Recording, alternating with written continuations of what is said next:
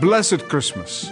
May all of the eternal salvation that Jesus came from heaven to bring to earth be yours and your families as you celebrate the birth of our Lord Jesus Christ.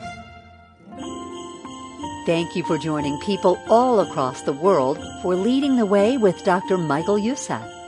Learn more about Leading the Way and Dr. Youssef at ltw.org. Well, you would have to agree that social media has made a huge difference in life. You can now immediately be part of most any event in most any part of the world simply by opening an app or a browser right there on your phone or your tablet. Okay, so let's imagine that if that first Christmas happened when people could all join in like we do today, we might hear reflections from Joseph telling a viral story about the many events. Mary would possibly tell how her difficult social situation has given her hope and how she feels the heavy responsibility of raising the promised one, influencing generations. But now the question, what did Jesus think and feel about that first Christmas? Well, on this episode of Leading the Way, look with Dr. Youssef at Hebrews chapter 10, where we're able to get a glimpse at Jesus' perspective on the Nativity. In this chapter, Jesus reflects with a few simple words, saying, I have come to do your will, O God. Listen with me now to this powerful Christmas message from pastor and international Bible teacher, Dr. Michael Youssef. Everybody has their own idea of how they feel about Christmas. Some people would say it represents stressful time. Others would say, well, it represents disappointment or even anger at the fact that we now, the shops, begin to celebrate Christmas before Halloween. Others will be disappointed at the commercialization and all of that stuff. To some, it represents loneliness and grief and sorrow and sad memories and even depression at times. Still, to others, Christmas represents what it really is. God became man. God came to earth. God took on human flesh. God born in a manger to set us free from sin and guilt. God came to die and rise again so that He may assure us of eternal life with Him in heaven. And the list could go on.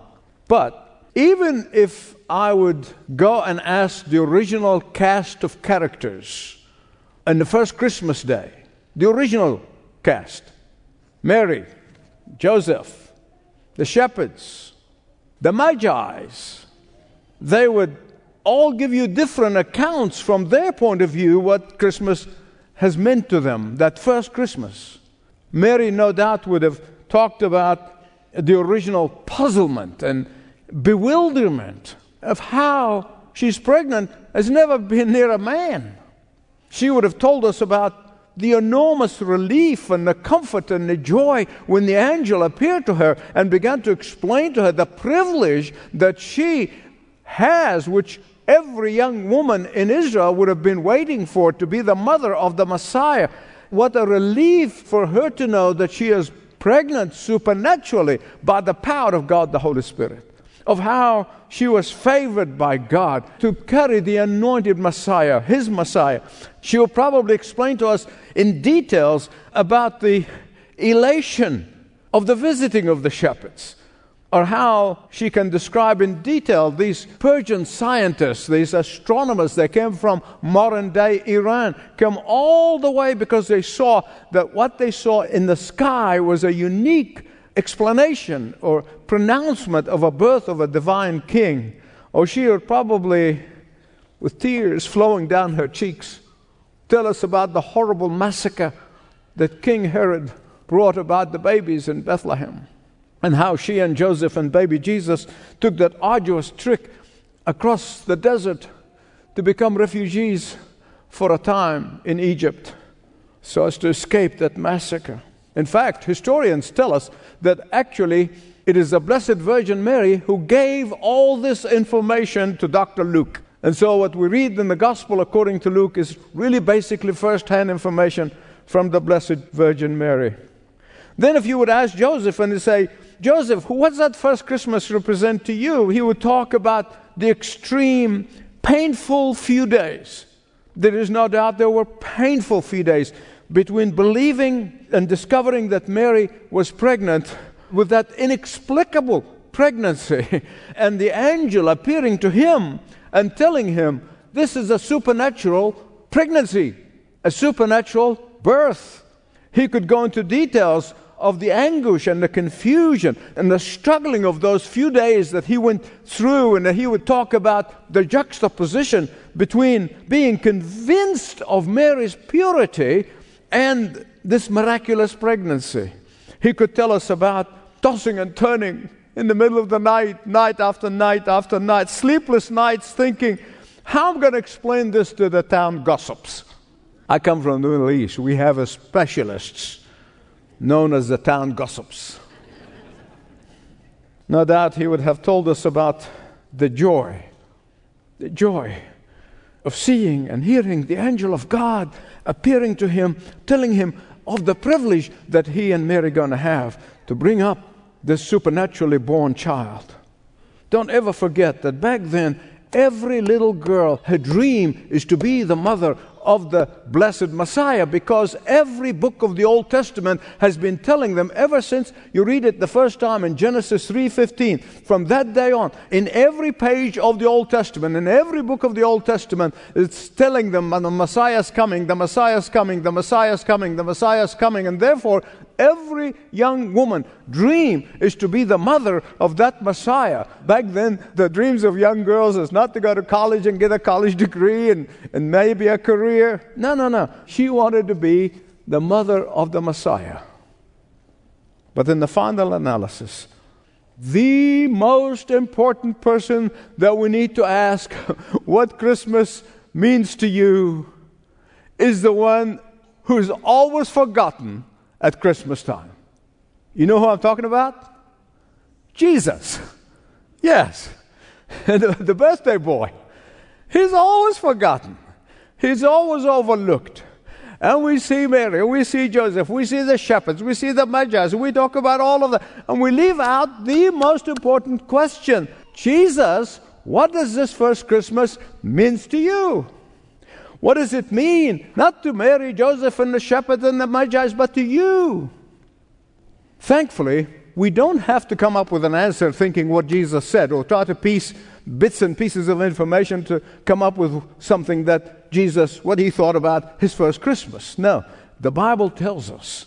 It gives it to us clearly, spelled out, in the Epistle to the Hebrews, chapter 10. What does Christmas mean to Jesus? And I'm only going to look at 3 verses. Hebrews 10, verses 5, 6, and 7. I want to read them to you. Follow with me, please. Therefore, when Christ came into the world, he said, now he's speaking to the Father, he's speaking to his Father, with whom he coexisted before all the worlds. He's speaking to the Father. And I'm going to show you this is a 1,000-year-old prophecy that Jesus repeated it, saying it applies to him. Therefore, when Christ came into the world, he said to the Father, sacrifice and offerings you did not desire. Most people miss this, but if you read in Ezekiel, in Hosea, and all the Old Testament, so God is not pleased with sacrifice, he wants obedience. Obedience is better than sacrifice way back in the days of Prophet Samuel. God is always looking for obedience. And here becomes fulfilled. Sacrifice and offerings you did not desire, but a body you have prepared for me. A body you have prepared for me.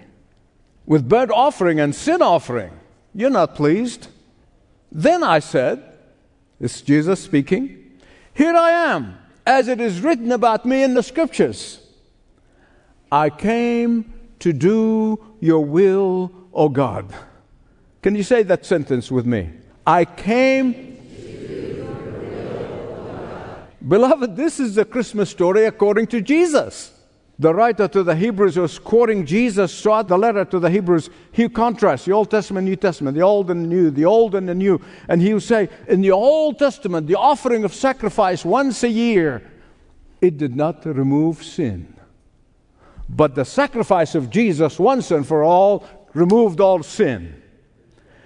a contrast between the old temporary inadequate sacrifice in the temple and the New Testament perfect sacrifice of the perfect sinless Lamb of God, the Lord Jesus Christ. A contrast between the shadow and the real thing. A contrast between the temporary forgiveness of sins that's represented by animal sacrifice.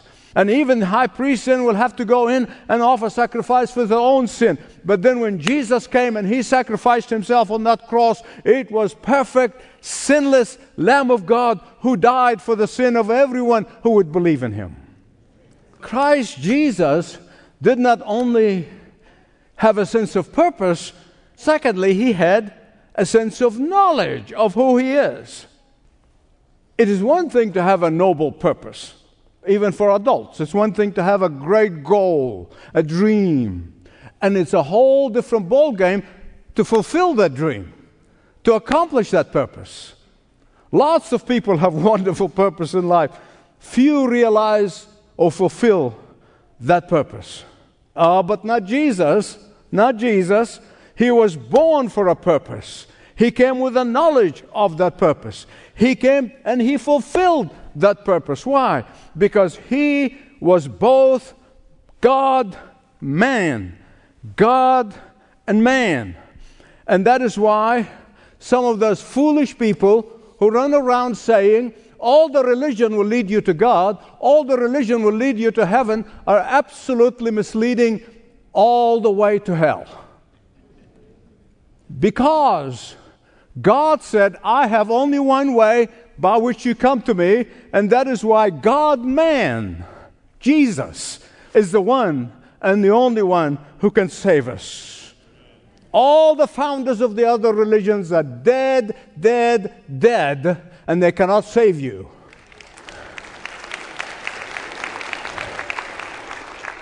Listen to me. As man, Jesus died on that cross. As God, He died to pay the infinite, colossal cost necessary for our salvation. No one else could pay that price except Jesus. That is why no one can save you except Jesus, the perfect, sinless man God. I want to illustrate this. It's a true story about a young Russian soldier in the Russian army in the days of Nicholas I. Because this young man's father is known and a friend of Tsar Nicholas I, they gave him a very important job. They made him to be the paymaster for the army. Very heavy responsibility. He has to make sure that the right amount of money goes to the right soldier every month. But this young man was not up to the task. Not only was not up to the task, but he became addicted to gambling. He first gambled his own money, and then he began to gamble the money of the government that he was entrusted to give to the soldiers for their salaries. Money that was entrusted to him. In due course, he received a notice that Tsar Nicholas I and his aides are coming to audit the books. At that moment, the young man knew he's in deep, deep trouble.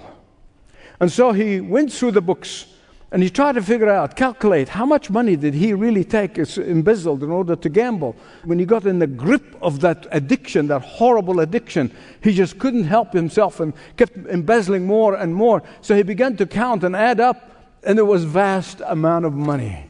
Vast amount of money. His countenance fell when he looked at the pitiful few rubles in his pocket in comparison to the debt. Enormous debt, incalculable debt. Nobody could cover that cost in 20 lifetimes or 100 lifetimes. As he became overwhelmed with the enormity of the debt, he knew life has been ruined for him. He knew that he is now going to be a disgrace. And not only that, he's going to disgrace his family. And so he decided that the only way out is to take his own life. He took his revolver and he put it on his desk in front of him. And he put at the bottom of the ledger where the huge amount is, and he wrote that number, and then he wrote something at the bottom, and it went like this: such huge debt. Who can pay it? Such a huge debt. Who could pay it? Then he decided that at the stroke of midnight, he's going to commit suicide. He's going to take his own life. The evening wore off. He fell asleep. And he not only became drowsy, but he really actually went to sleep. That night, Tsar Nicholas I, as it was his custom, was making the rounds in the barracks, and he used to do that regularly. And seeing the light, he stopped in and he looked. And as he looked, he saw his friend's son. They recognized him to be sitting, but asleep. He immediately realized what happened. He looked at the numbers. He looked at the ledger. And he looked at the words underneath that huge amount. A great debt, who can pay? Suddenly, a surge of magnanimity. Instead of arresting him, which he wanted to do right away, a surge of magnanimity came into the Tsar, and he reached out with a pen and he wrote right underneath those words, Nicholas. Nicholas. And then he slept quietly without the young man seeing him. This young man was sleeping fitfully and suddenly woke up, and he looked at the clock. It's way past midnight. He realized that what he wanted to do, he missed, but he went to reach for his revolver to kill himself, and then he saw something that's on that page that was not there before he went to sleep. Under the words that he wrote, such a great debt, who can pay? Nicholas. He knew that was not there before he went to sleep. He was dumbfounded, to say the least. He did not understand how the signature of the great Tsar came into that page right in front of him. There must have been some mistake, some error. So he went to the safe and he brought some official papers to see the signature of the Tsar, and he began to compare it with the signature of the Tsar on his ledger, and they're identical. It is the signature of the Tsar. He thought to himself, he said, the Tsar was here and I was asleep. He has seen the books. He knows everything, and he forgave me. The young soldier trusted the word of the Tsar, and sure enough, at the early hours in the morning, some messengers from the palace showed up with the exact amount of money that this young man owed. The Tsar could and had paid the debt. This is not a perfect illustration to explain what God did on that first Christmas. But He did come from heaven. He did come from heaven to pay the debt that you and I could never pay. The debt that no one other than Jesus the Christ, the perfect, sinless Son of God, could pay. And He paid with His blood. Some of you perhaps may say, well, Michael, I don't feel owe God anything. I'm not in debt, and I'm not certainly that debt to anyone and not to God. What are you talking about? Here's the fact of life. God said, only perfect people can relate to Him. Only perfect people can be with Him in heaven. Only perfect people can be truly saved. And you know, and I know, none of us are perfect. Far from it. Far from it when it comes to me, I can tell you that. We can't even get close to perfection. And if we are on our knees 24/7 or hide in a monastery for all of life, we can never reach perfection that God is requiring. Beloved, this is a great dilemma, and a dilemma that God Himself had to solve. Only a perfect man can please God the Father. And so Jesus, the one who came from heaven, lived a perfect life, sinless life, so that anyone who may come and hang on to His coattail can make it to heaven. Anyone who come take hold of Jesus become acceptable and pleasing to God the Father. Anyone who surrender to Jesus will be accepted in heaven. This is the debt that nobody can pay except Jesus. And that is why on that first Christmas, our Lord Jesus Christ stepped out of heaven. He stepped out of heaven, took a human body, come to earth, signed on the bottom of the ledger of every life that surrendered to Him, Jesus the Christ. And that signature is with His blood. So you know it's for real and for good and for eternity. Jesus the Christ. He paid. Such a great debt, who can pay? Who pays? Who can pay? Jesus. Only He could pay the debt. Only He could redeem us from sin. Only He could save us from the punishment that is rightfully ours. Only He could deliver us from the consequences of our pride and our rebellion against God. Only He could deliver us from the smugness and the self-satisfaction and the self-worship that has become common religion in America today. And that is why He said to God the Father, sacrifice and offering you did not require, but a body you have prepared for me. I came to do what? Your will, O God. I came to do what? Your will, O God. Now, if you're like me, and I ask myself the question as I'm looking at this, can really Jesus be delighted to leave heaven, the splendor of heaven, the glory of heaven, and come to earth to do the will of the Father?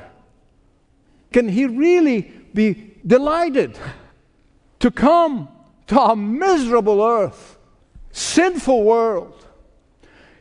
Can He really be delighted to be the poorest of the poor and the lowest of the low? Could He really be delighted to be born in an animal feeding trough? Could He really be delighted of being whipped with lashes until His skin was torn and spat upon, smacked across the face, wore a crown of thorn, and then His hands and feet were nailed to a cross? Could He really be delighted? And for whom? For good people? No. For rebellious people, for evil people, for people who have rejected Him. So the answer is yes. Yes.